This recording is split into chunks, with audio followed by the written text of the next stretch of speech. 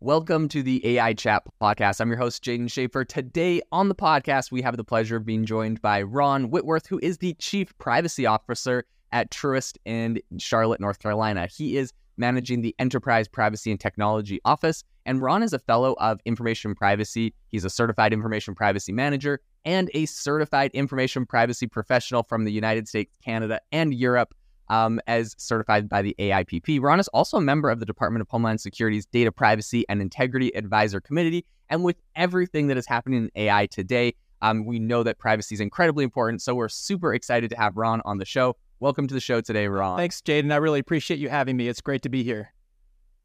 It's great to have you. I wanted to kick this off and ask you a little bit about your journey and kind of what got you interested in this space. Has this whole area of like data and privacy been something that you've always been interested in, as you know, kind of where you thought you would move towards in your career, or is this kind of something new that you discovered as you went along? Tell us a little bit about your journey to become where you are today. Oh, sure. Yeah, I've actually been in the privacy field for a long time. I originally was a sports reporter. It was my first career. I was in the media covering. Oh, really? Yeah. So That's this cool. time of year, I always think back and think, oh man, did I make the right move? It seems like it'd be fun to be at these college football games. But no, I decided to go to law school and graduated in 2006. So it's been a while since I made that switch.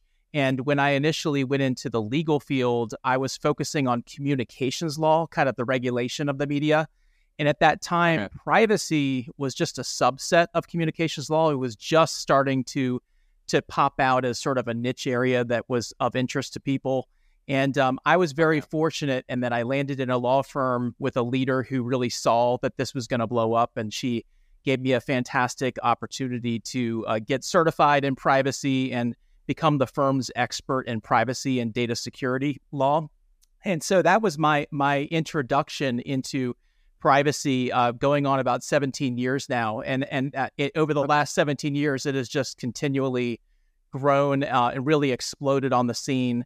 And now with AI, it's a very similar story. We're seeing, it's been in development for a long time, but as you know better than I do, it's just exploding on the scene, and it reminds me a lot of what's happened in privacy.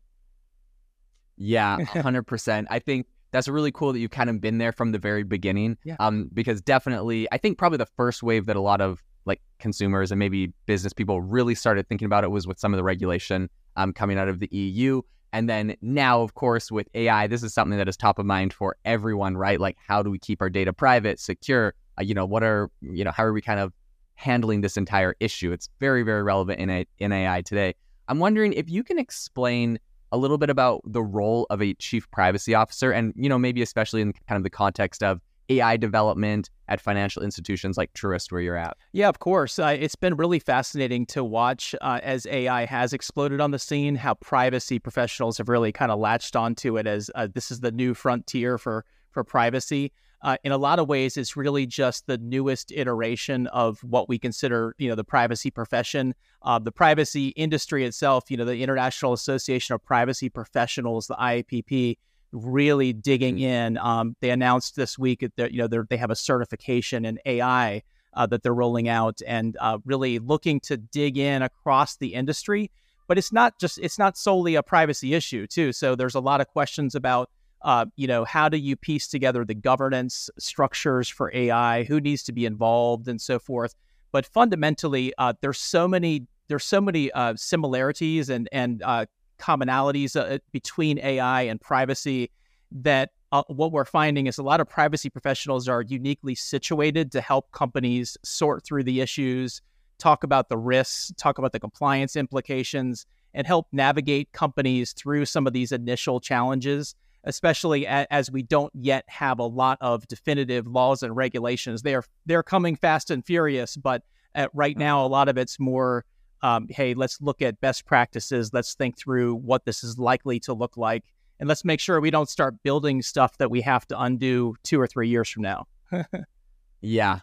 I think that's actually a really interesting sentiment I've heard echoed from a lot of different industries, is like, there's a lot of regulation that's kind of in the work, and you kind of have to be on top of where it's going and the market sentiment, where you think that people are going to kind of be pushing this, because like you said, you don't want to be building things that you have to undo or change or that are going to get disrupted by, regulation or other areas. Something I'd be curious to ask you a bit about is, how do privacy concerns in the financial sector, kind of different from those in other industries when it comes to AI? Yeah, they do differ in that, we are very highly regulated in the financial services industry. And we in our industry, for example, we have the Gramm-Leach-Bliley Act. So we have some very significant heightened privacy and security standards that maybe some other industries don't quite have yet. That can be a good thing and a bad thing. And in a good way, what's been interesting to me is some of the industries outside of financial services are looking to banks and financial services companies because now they're going to be held to very similar standards, both in classic privacy and then for AI. So that's been helpful. But I think one of the challenges is also that it tends to slow us down in terms of the ability to be really jumping into the water with AI. When this really started to explode onto the scene, I was at the IAPP Global Privacy Summit earlier this year, and I felt a little uncomfortable because there was this big meeting with the Future of Privacy Forum where they bring all of these, CPOs from across different industries together, and they asked the question. He said, "Hey, raise your hand if you have banned ChatGPT in your organization." And I raised my hand. And I looked around and I did not see another hand up. So it was like, then I realized, wait a minute, I think I'm the only big bank in this room, So, and then a couple of weeks later, I was in a Bank Policy Institute meeting with my peers in the financial services industry. Same question was raised, and all the hands went up. So it was an interesting contrast to me to say, look, we've got to be more conservative in financial services because we are highly regulated. We've got a lot of expectations and highly sensitive data that it has, incredibly important protections attached to it. That being said, we also have to be cognizant that this is the way the world is going, and we see all these other industries jumping in. So we've got to strike that balance and get where they are. Yeah. I think that's definitely something. And of course, we've seen a lot of other big banks, like you mentioned, have kind of announced similar kind of bans. And there is all these kind of privacy issues there. So striking that balance is definitely got to be a unique challenge, I feel like, to your industry. I'm wondering, as a fellow of information privacy, what are some best practices you recommend for AI developers to really ensure that they have good data privacy? Yeah, one of the things is that a lot of people are sitting back waiting for these new AI laws, and they're kind of figuring this out and thinking through, well, this is all something brand new and it's unprecedented. But that's not entirely the case. I think you have to keep in mind that there are many existing laws and regulations that apply to AI now. And there are also some frameworks that really have worked for many, many years, particularly in privacy. We refer to them as the Fair Information Practice Principles, or the FIPS. Ironically, they were drafted in the 1970s, but they are still really the bedrock of the vast majority of the privacy laws across the world. And they apply just the same to AI. When you think about things like transparency and access controls and giving customers choices and that sort of thing, you can take those foundational principles and apply it in the AI context, and it really does translate, and it provides a little bit more certainty than I think some would realize. You often get into these conversations from a benchmarking perspective, and the gut reaction is, oh my gosh, this is all brand new, and we just don't have any clarity. But that's not entirely the case. There's a body of knowledge out there that you can really leverage to have a little bit more certainty than you otherwise would. Okay. Yeah, that makes a lot of sense. Yeah. Something else I would also be kind of interested in hearing about, because looking into your background, you've done some really interesting things. I'm wondering, how does your work with the Department of Homeland Security's DPIAC kind of influence your approach to privacy in AI, for example? Oh, sure. Yeah, that's been a really unique opportunity for me. I as part of a federal advisory committee that helps advise the Department of Homeland Security on privacy and cybersecurity issues. And essentially what happens is it's a great cross-section of public and private sector privacy professionals and cybersecurity professionals that are brought in to basically advise on questions that pop up with the DHS. And typically, they start as, secret clearance or top secret clearance matters. But at the end of the day, they often get published. and we have public meetings that discuss the work. And so one of the things that that I worked on in recent years was about biometrics in airports, for example, where it's interesting. yeah, it's very similar to what we're seeing with AI, where it's like we have this amazing new technology that has so much benefit, but let's talk about all the risks. What are all the unintended consequences? You can't just be bringing in a bunch of biometrics and use it for whatever you would like to use it for, because there are a lot of implications to the cybersecurity and privacy aspects of that use. And so the Department of Homeland Security has done a great job of leveraging the team to make sure that they understand, let's talk about all the implications. Let's bring in some outside expertise and talk it through so that we can, it would inform their decisions internally. And so that's been very valuable to me to just to be a part of that. It's a great experience, and also have the benefit of listening to my peers as well. That is extremely valuable to me to kind of see how other industries approach these problems and slightly different ways. Yeah. That's super interesting, and really interesting kind of real world examples of how that's being implemented and what that looks like. Yeah. On like another thread, I would love to ask you a little bit about some like real world examples of how privacy professionals are kind of getting involved in AI projects within the financial services. Sure. It's a hot topic. Every privacy session I go to, this is the topic: AI governance. And how are you involved? Yeah. And are you involved? And if so, how are you involved? It really ranges quite a bit by organization. Typically, what you see at a minimum is that the chief privacy officer or the privacy team is deeply involved in some form of a working group related to AI, where at a minimum, you're a key stakeholder along with legal, the business, technology, cybersecurity, ethics, marketing. I mean, there's just so many different stakeholders that have a need to be involved. In some cases, we've seen the privacy leaders of organizations step up and also kind of lead the way from an AI governance perspective.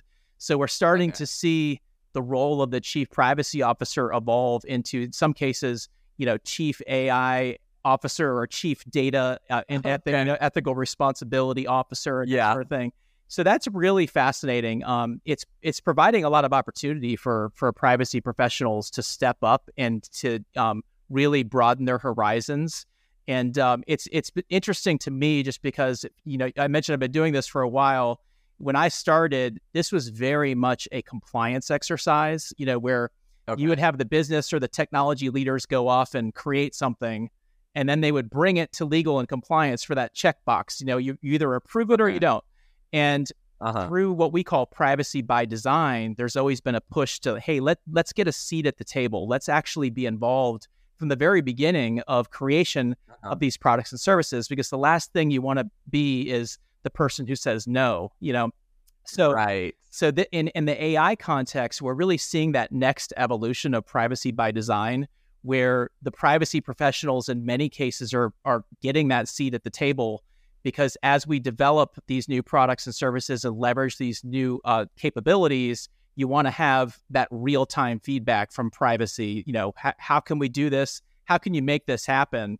What pitfalls do we have? And, and what things are off the table? Let's just eliminate some of the things that we really can't be doing, like high-risk processing that they would consider in the EU, for example.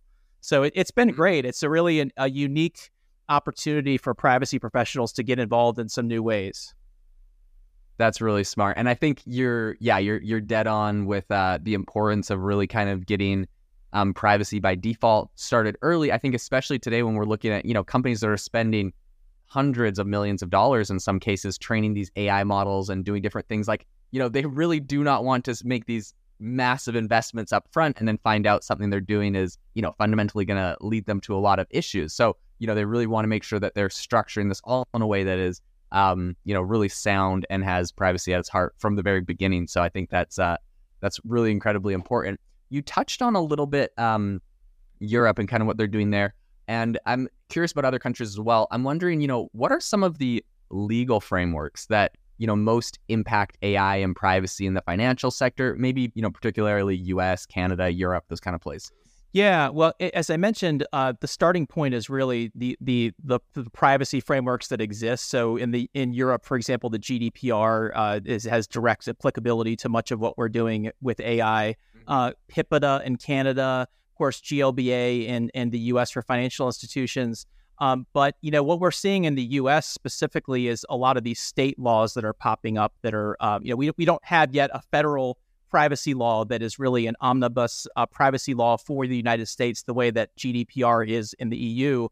But the states are really stepping up. And so, for example, California has really the leading privacy law in the United States, the California Privacy Rights Act, which is the second iteration of what started as the California Consumer Privacy Act, CCPA. What's really interesting is that with the second iteration of its privacy law, they have a set of regulations that were in development and are now drafted and are out there for comment that relate to what they call automated decision making. And really, the way that they're thinking about these regulations is almost a mini EU AI Act. It's almost like a sort of a mini artificial intelligence law within the privacy law in California. So they're using the opportunity in enhancing their privacy law to start addressing AI.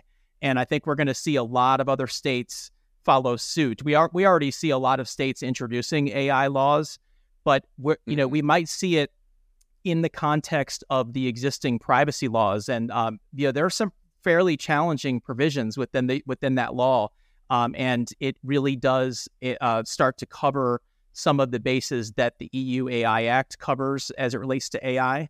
So I think privacy professionals are very, very in tune to those acts in the U.S. But for those who don't have robust privacy teams or privacy lawyers, they should really take a look, particularly at what's happening in California, because it's very educational, not only for current state, but California is leading the way, and it is likely to be kind of a standard that will apply across the board within the next 2 to 3 years. Okay, a question about that specifically.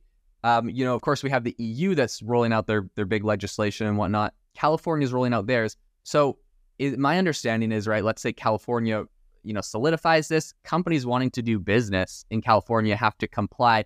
Does California and perhaps this act they're rolling out kind of by default force, essentially all companies within the United States to follow suit? If multiple states come up with different laws, but they're slightly different, is that going to force people to really go to that level? And is it something that we should have different states kind of doing these different rules, or is it something that would be perhaps better at a federal level to kind of roll out? I'd love to just get your opinion and thoughts on that. I know that's something that a lot of people are wrap their mind around. It's an excellent question, and it's top of mind concern for companies, because that's exactly what we had in the privacy space, where the laws are different enough that it creates a real compliance nightmare especially for smaller companies that maybe don't have the resources to manage through all these different things. To the credit of the legislators, regulators, they are really doing a great job in the AI space of talking to each other. So California, for example, is spending a lot of time with the folks who drafted the EU AI Act. They would like there to be a level of consistency amongst the different jurisdictions that are passing these laws, and they're often leveraging the same experts and the same sort of foundational principles that are underpinning the beginnings of these laws. And there's really an effort for them to be information sharing. So I think that there's a lot of hope that we will have less of a concern of that lack of consistency in the AI space. But you're absolutely right. At the end of the day, what you typically will see is companies will be forced to kind of adopt that most conservative view. So let's look at the most strict state, and we're going to follow that because it's easier to do that than to try to follow a patchwork of laws that are just a compliance headache. Yeah. Yeah. Okay. Yeah, that makes a lot of sense. And something I've heard kind of both sides of this. Some people saying okay, all this regulation is going to stifle growth. I've actually heard other people say this regulation creates certainty in the market and actually helps, attract investments and accelerate growth. From your perspective and what you're seeing, do you feel like this regulation is needed, or do you feel like this regulation is stifling to, let's say, innovation or growth or something? I don't think it's stifling. I think as long as there's the right balance and the business considerations are heard, it's a good thing. I think the more certainty we have, the better. There's always been this pattern where technology outpaces the legislation. That's just always the case, where you're always playing a guessing game about what we're building today. How is it going to stand up tomorrow? So in my personal opinion, it is very helpful to have more certainty and particularly an understanding of where things are headed. So even if it's not set in stone, I think it's very helpful when California, for example, has been good about providing a platform for feedback. They're not just throwing out regulations and saying, hey, deal with it. They're providing the opportunity for folks to provide their comments and feedback, and they've listened to it. They've listened to it in the privacy context. Same thing with other states, Colorado, Virginia. I mean, they've really done a nice job of engaging the industry and hearing, how will this impact you? What are we missing? And that's important. I think if that relationship is there and that dialogue continues, at the end of the day, you're going to have a much better law, and the companies will have a better, opportunity to not only to weigh in, but to be compliant at the end of the day. Yeah, I think that's really insightful and very true. Something I'd love to ask you about is, what are some common misconceptions about AI and privacy that you kind of encounter in your role? One of them I think is that this is just some sort of a fad. It's funny when ChatGPT first came on the scene, it was kind of like, so you would hear people say, "Oh, this is just the next metaverse or the next NFT, and it's just going to go away." Yeah, and I think it's starting to set in with folks that this is not a fad. This is equivalent to the internet. It's the equivalent to the iPhone. This is a groundbreaking development that it's not an overnight sensation. It's like when you talk to the folks, like many in your community that have been working on this for decades, years, if not decades. It's like, this is not new. It's just, this is the result of many, many years of work, and it's coming to fruition, and it is going to change the world. There's just no doubt about it. So I think getting over that hurdle for companies is kind of an important step, where I think a lot of the bigger companies are already clear over that step. But I do still hear a lot of those rumblings. When you talk particularly to smaller and mid-sized companies, they're like, is this really that big of a deal? Is this just another fad that is just going to go away? And I just don't see it that way at all. And I think the same is true for the way that privacy professionals are reacting to it. I see this as a huge opportunity. As I mentioned, privacy itself has exploded in the last 10, 15 years. And this is just a unique opportunity for privacy professionals to leverage their own expertise and experience and just broaden out into a whole new horizon. Sometimes you hear some pushback from longtime privacy professionals saying, "Oh my gosh, is every panel going to be about AI? Is every benchmarking conversation?" It's because it really is permeating every conversation.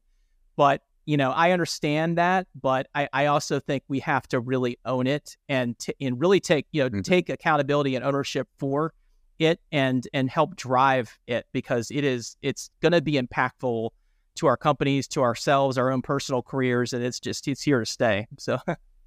Yeah, I think you're spot on with that. And like, I definitely do get like the kind of AI fatigue thing. It's like, oh my gosh, there's so much, whatever. But I think, for a lot of people looking at number one, the amount of money being poured into AI, the amount of companies adopting it, like the amount of industries it's touching. It's not just like, it's like a metaverse. It kind of relates to like this sort of industry or this type of person. Like really this touches everyone. And so I think people are kind of realizing beyond just like a bubble or like a hype wave, this is something that is like fundamentally shifting the way a lot of things are done. And it's probably never going to go back to how it was before. This is kind of the new way technology is evolving. So right. Definitely a big shift. As we wrap up this podcast today, a question I would love to kind of finish this off with is like, looking ahead, what kind of emerging technologies do you think are going to pose the greatest challenges or opportunities for privacy in the financial sector kind of looking forward?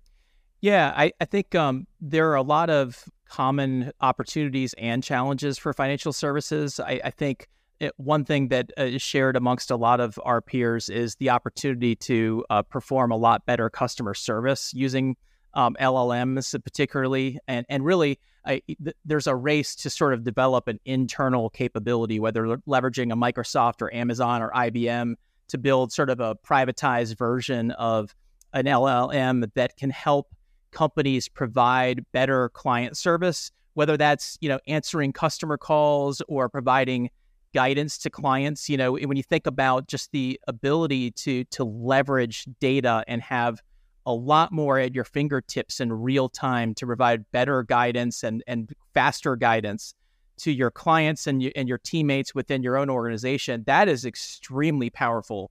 And I think some of the use cases that we're seeing really evolve right now involve the sort of the customer service angle, because first of all, we're reluctant to be leveraging client data. We don't want to be dropping client data into LLMs at this point. It's just too risky. But if we're dropping our own policies, procedures, and ways to help clients into these tools and providing our own teammates the opportunity to provide faster and better guidance, is just going to really expedite a lot of our success across the board as an industry. And then on the flip side, I would say, one thing that's a little disconcerting to me is there's so much talk about all the positive benefits and the proactive uses, not so much on the defensive side, all the fraud implications and the identity theft implications of this technology. And, you do hear some talk about it, but it really pales in comparison to the proactive uses of AI. When you look at the capabilities here and you see just how realistic some of these, deep fakes can be, and the social engineering implications, and the identity theft and fraud implications, we're also going to have to be really, really aggressive in terms of building those controls to deal with that and make sure that we are enhancing authentication mechanisms and really paying close attention to how the tools are being used by bad actors, because they can have some serious negative implications as well. We're all really, really excited about the positive implications, but have to be really eyes wide open about all of the risks that are associated with it. Yeah, I think you're spot on there, especially with really, really being eyes open on some of the risks and all of that we're seeing. Ron, thank you so much for coming on the podcast today, sharing your insights. It has been phenomenal. I'm going to leave a link in the description or in the show notes as well to Truist if people are interested in checking out Truist and looking at that as a good solution for their business as well. But once again, thank you so much for coming on, sharing your insights. To the listeners, thank you so much for tuning into the AI Chat podcast, and make sure to rate us wherever you get your podcasts.